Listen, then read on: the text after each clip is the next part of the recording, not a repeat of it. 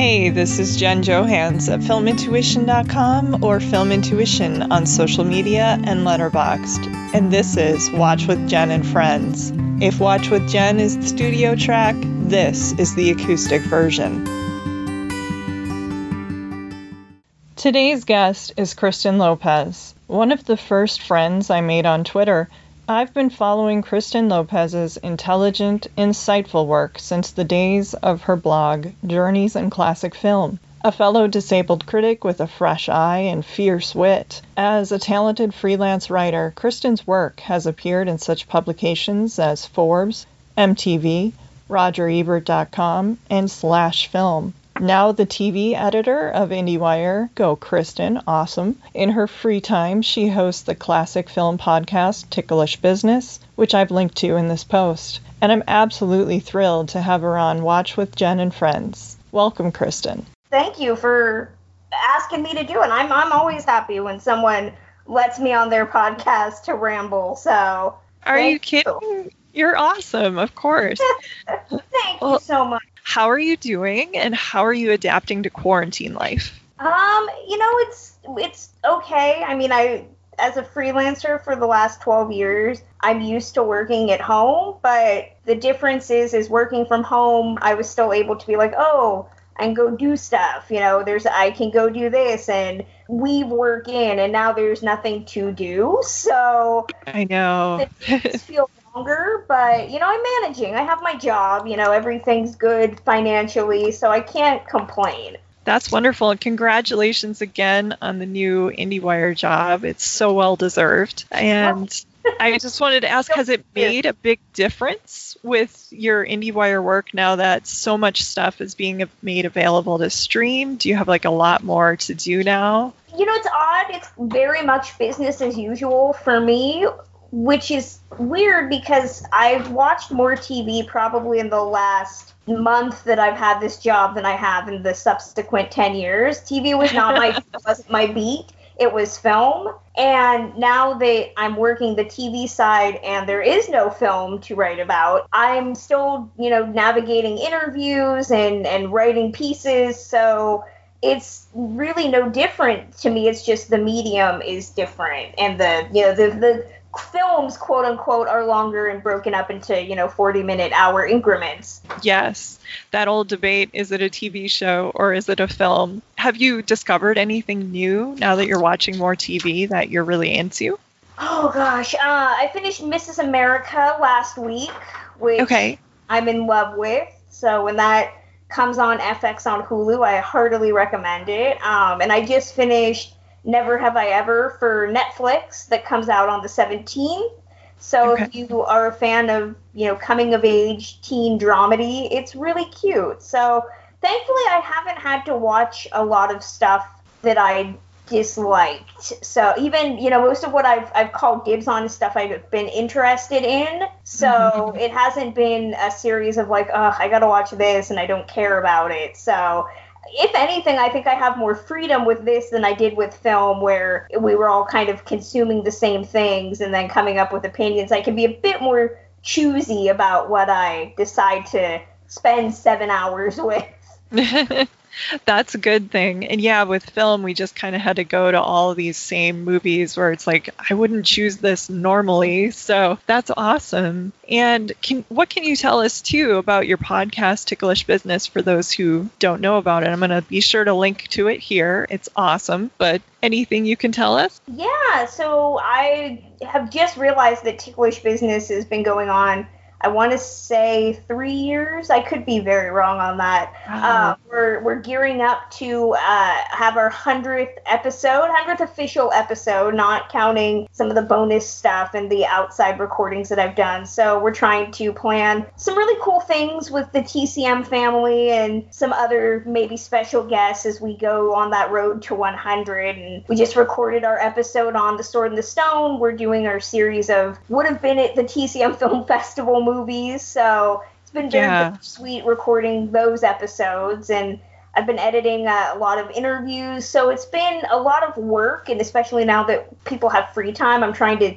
strike while the iron's hot and getting people on. So it's been a lot of fun, and it's always great to do the podcast because classic films really are, for so many people, for me as well, a balm in times of struggle. And I think watching them now really helps people have that sense of normality. So getting together with Drea and Sam, my co-hosts, and talking about, the 1930s or Gregory Peck or something like that just makes us feel like things are as normal as they can be. It gives us that little bit of an escape still. Yeah, they're a nice comfort. And what I love about TCM, and especially the hashtag TCM party, it really is a community. Yeah. And you get to meet so many people who share your passion for classic movies. Do you think TCM, I was going to ask you what your favorite channel to watch on TV or your favorite streaming channel is. Would you go with TCM? I would definitely go with TCM. TCM is on my house as many times as I can. I'm always either taping stuff, or when I had cable, one of the biggest reasons I was so excited to get cable before I got Sling was that I could use the Watch TCM app. So even if I missed stuff, I could revisit it. So I have a Criterion Channel account, but I get so much from TCM that I don't use it as much as I want to. So that is definitely my go-to channel anytime my TV is on. For sure. Have you always been interested in film history and writing about movies, or what was it that first inspired you? Yeah, film's always been something that I remember loving. My mom showing me The Wizard of Oz and stuff like that. For me, I learned a lot of interest in old movies, at least. In 7th grade, I had a history teacher show us Anne of the Thousand Days, and I was the only one in class that liked it, and I became obsessed with history, just at least British history. But I didn't realize that there was this distinction between modern cinema, the movies that I was watching growing up in the late 90s, versus this older style of cinema. And it wasn't until I took a film class in high school, before the electives pretty much just became the bare bones things and they figured film class wasn't anything you needed, that I really became interested in classic cinema and the history of that. I'd always been into weird historical niches with regards to film, but classic film really became my thing right around high school. And once I started writing, I realized that a lot of what I was drawing from was the history of cinema and how it was being applied today. So it's always been something that I've been interested in, and it always feels weird to say because it wasn't ever something I pursued. It was more just kind of this osmosis that blended into my life. Yeah, it's interesting how that happens, how you can be fascinated by something and then soon it just becomes your passion and what you do. I had kind of a sort of similar thing in junior high. I think I'm a bit older than you. It was I think I want to say 92. We had to write a biographical paper, and I chose Charlie Chaplin just because I had a crush on Robert Downey Jr. and just became totally obsessed with Charlie Chaplin after I rented a few of the movies and I read his autobiography. And that really set me on the path of writing about movies. My teacher entered my paper without telling me in some district writing competition and won. And then I was told, yeah, you should write about movies more. And it was oh, I didn't know you could do that. So it's interesting how just being attracted to something or liking movies can suddenly then become your reason for doing what you do. So I love that you found that in high school. The Anne of a Thousand Days story is great. I know you're really well read and you are an avid reader of classic film books. You know so much about history. I'm always just completely in awe of your knowledge. Do you have any recommendations for people, like your favorite classic film books or what you've read lately? Oh, yeah. Oh, my gosh. Now is a great time to get into some. I should mention, a lot of what I love is not short, but it's a great time to get into some of it. Janine Basinger is always my go-to author of film history, whether that's her book about I Do and I Don't, about marriage, the history of marriage in movies. She just put out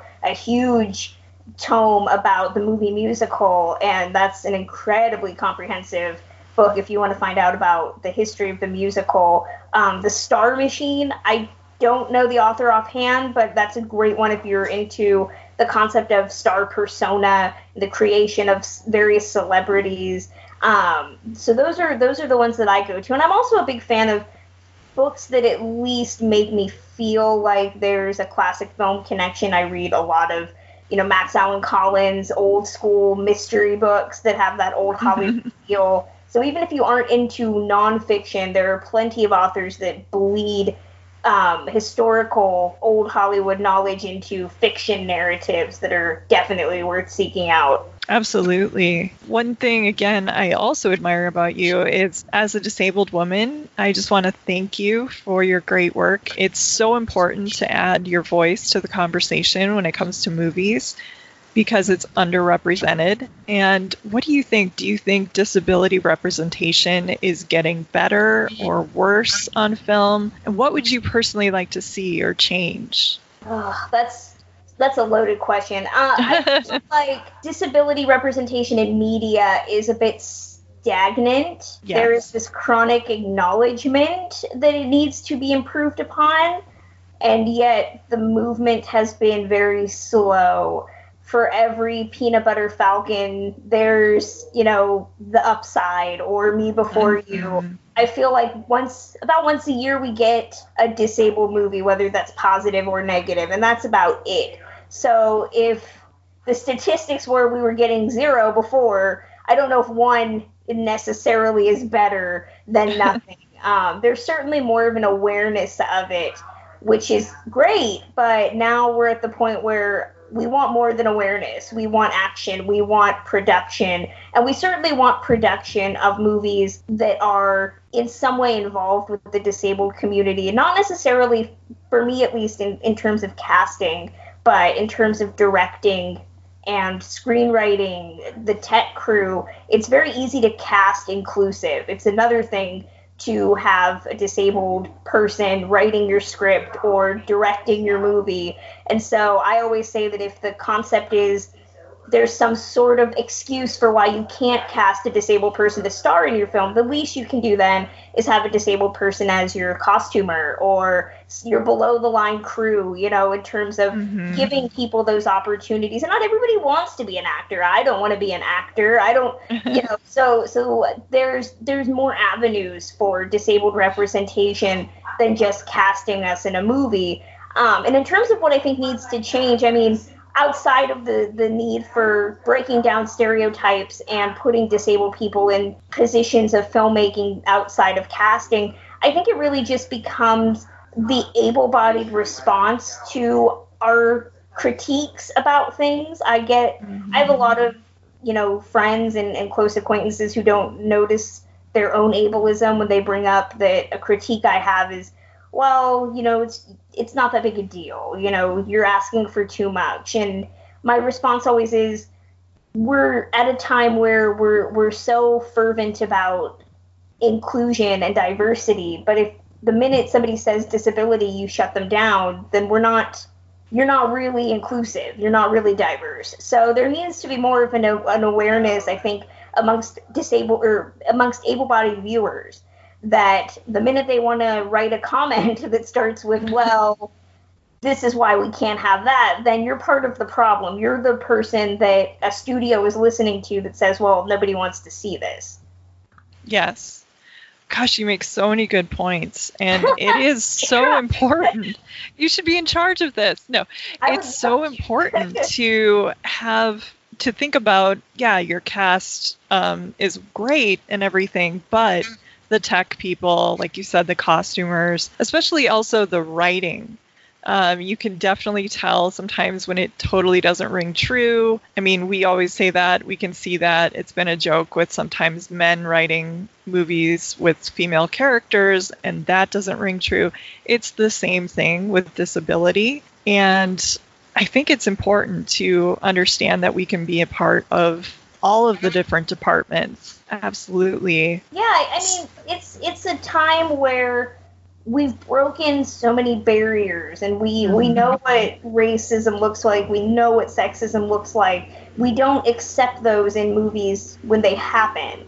And disability is this uncharted frontier, and it's very frustrating when it is utilized inappropriately, and you feel like you're just yelling into the void as this very small group of people. And I've been fortunate to talk to a lot of other minority writers from different minority groups, and when I bring up my issues to them, they say, you're not saying anything that we haven't said before, and we should all be working together. That's not to say that our plights are the same. Our oppression, it works on different levels, but at the same time, any minority voice, especially in media, just wants accurate representation. They want to be able to get their foot in the door in some way. And with disability, it's harder because you're dealing with decades and decades of this belief of what a normal person looks like, and the decades of stereotyping about, institutionalized, nonverbal people that have mental disabilities. There's this sense that it's all of us. Nobody wants to see that. Nobody wants to go to a movie to see that. And it's very frustrating to be like, well, nobody wants to go to a movie to watch violence, but that's very prominent in cinema. Nobody wants to go to a movie to see misogyny, but that happens a lot. So it's really a multi-level thing of, we need to rewire our brains in society. And I think a lot of it just goes towards the grander issues. I think if there was better representation of disability in media, our complaints about infrastructure, about government, about finances would be given more credibility, because people would know what's going on. Nowadays, it's, if I meet somebody and I tell them, they're like, oh, I didn't know that. I think if there was more media for them to see what was going on, there'd be more understanding. No, I agree. It's a reflection of society, film, but it also helps impact our views on things, and I think it would make a big difference. Absolutely. I know you have been fostering kittens, because I've been seeing these really adorable photos all over your social media. So what's going on with that? And do you have any other hobbies, or what else have you been doing to keep yourself busy right now? I mean, it sounds like you're super busy, but for fun. Yeah, I've been, when I first moved here to LA, I kind of had a couple things that I wanted to do that I hadn't done before. And one of them was I wanted to foster kittens. And I did it last year, and we went through 11. Wow. Had 10 success stories. We lost one, unfortunately, due to some medical issues. But it was awesome, and I really loved it. And this year I figured I was going to wait till later in the year because of the summertime. And then once this whole quarantine thing happened, I was like, well, I guess now would be a great time to do it. So we have one right now, and he is the little prince. He is adorable, but he still hasn't really learned not to put your whole body in the bowl of food and then walk around. He's right now he's trying to pounce on everything, but his pounce is really pathetic because he's just so tiny. But it's a lot of fun, and I love doing it. I don't know if this will be the year I keep one to add to my house, but we shall see. And then in terms of other things, I mean, I do a classic film blog in my free time. I have so many classic movies that I just get sent from so many amazing distribution companies that I have enough to probably open my own video store. So I'm trying to at least spend some time getting some of those watched to just keep the classic film content out. And the TCM Classic Film Festival may not be happening this year in LA, but it is happening on TV. They're doing a little at-home edition that I'll be covering. So, and then I have a mountain of library books that I checked out before the library closed. So I have no reason not to read those. So I have a lot of stuff, thankfully, that I should be doing, and usually by the time work ends, I'm just like, I'm done for the day. I'm just going to put myself down. So I haven't been very good with any of it, but I'm trying. No, you're doing great. And I think right now we're all kind of drained by what's going on in the news and not sleeping the best. So yeah, just go easy on yourself. But it sounds like you have enough going on to help, like you said, as a balm with TCM and the adorable kittens. So I'm trying. I'm glad to hear that. So what do you do exactly? Do you have them for a set period of time, or how does it work?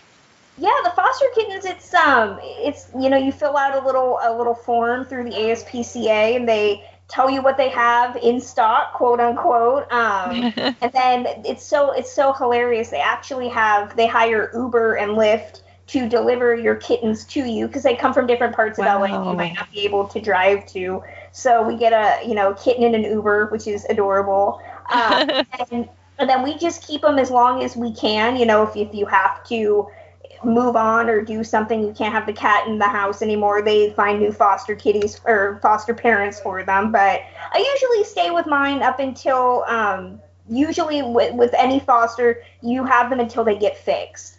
And then once they get fixed, they either go to various pet stores in the area where they'll get adopted, or they'll actually send them out of state where there are kitten shortages. I didn't know that certain states had shortages of kittens. Here in LA, they usually send them to Oregon and Washington.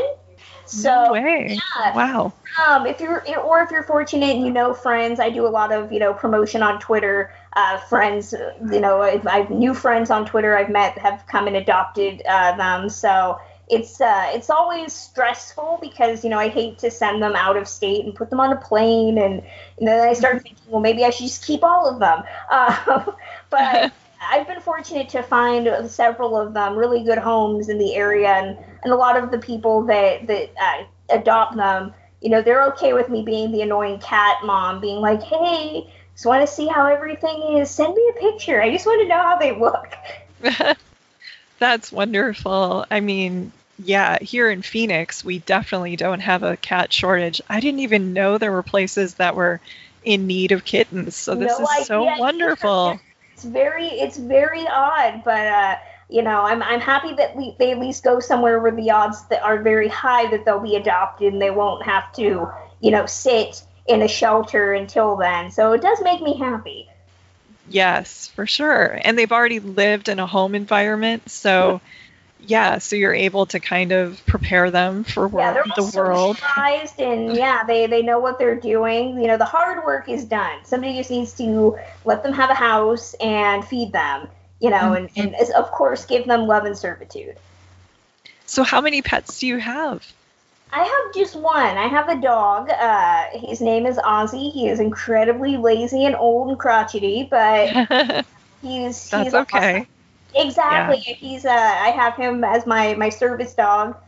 His servicing has been on the lower end as he's gotten older, but he's always awesome, and people love to take. It's so funny now that we live here in LA.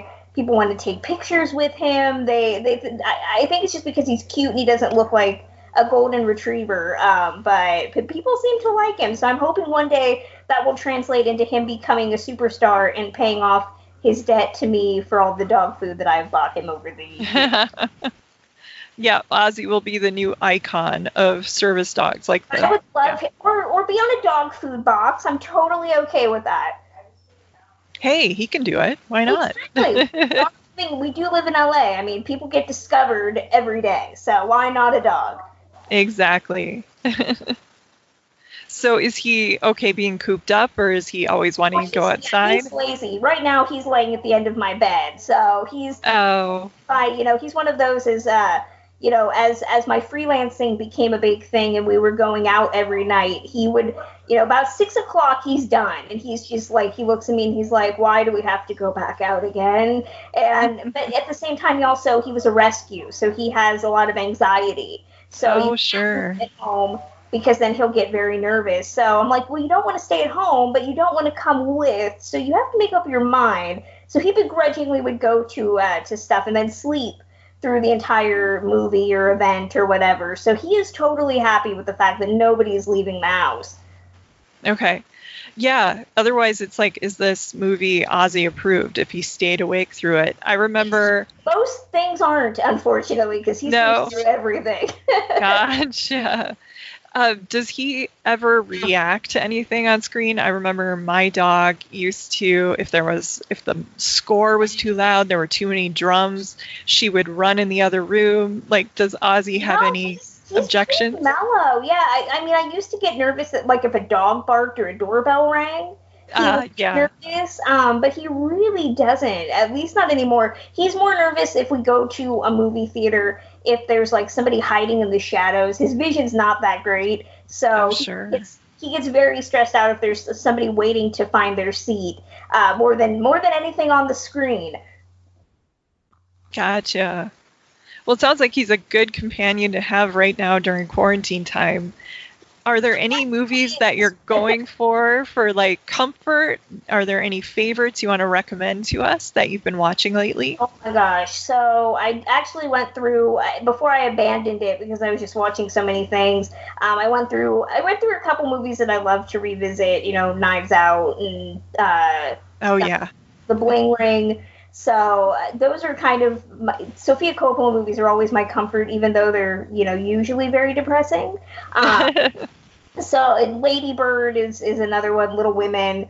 So those are the ones that I've been really into. And then TCM's been really great about showing stuff. They're doing a Peter Bogdanovich retrospective right now, so I'm prepping to rewatch Paper Moon, which is I love that. It's a good time to be watching movies. TCM this morning just did a creature feature thing, so it's always great to watch Creature from the Black Lagoon and Attack of the Woman. So those are, I've been watching a lot of content just to both new and rewatch. That's a good idea. Do you use Letterboxd to track your viewing at all? Yeah, my Letterboxd is my bosom buddy. I track everything. So, and I'm thinking about, I've contemplated doing something with Instagram or Facebook Live in terms of sharing. This is what I'm watching. This is what I'm doing. But I haven't settled on any of that yet. Okay.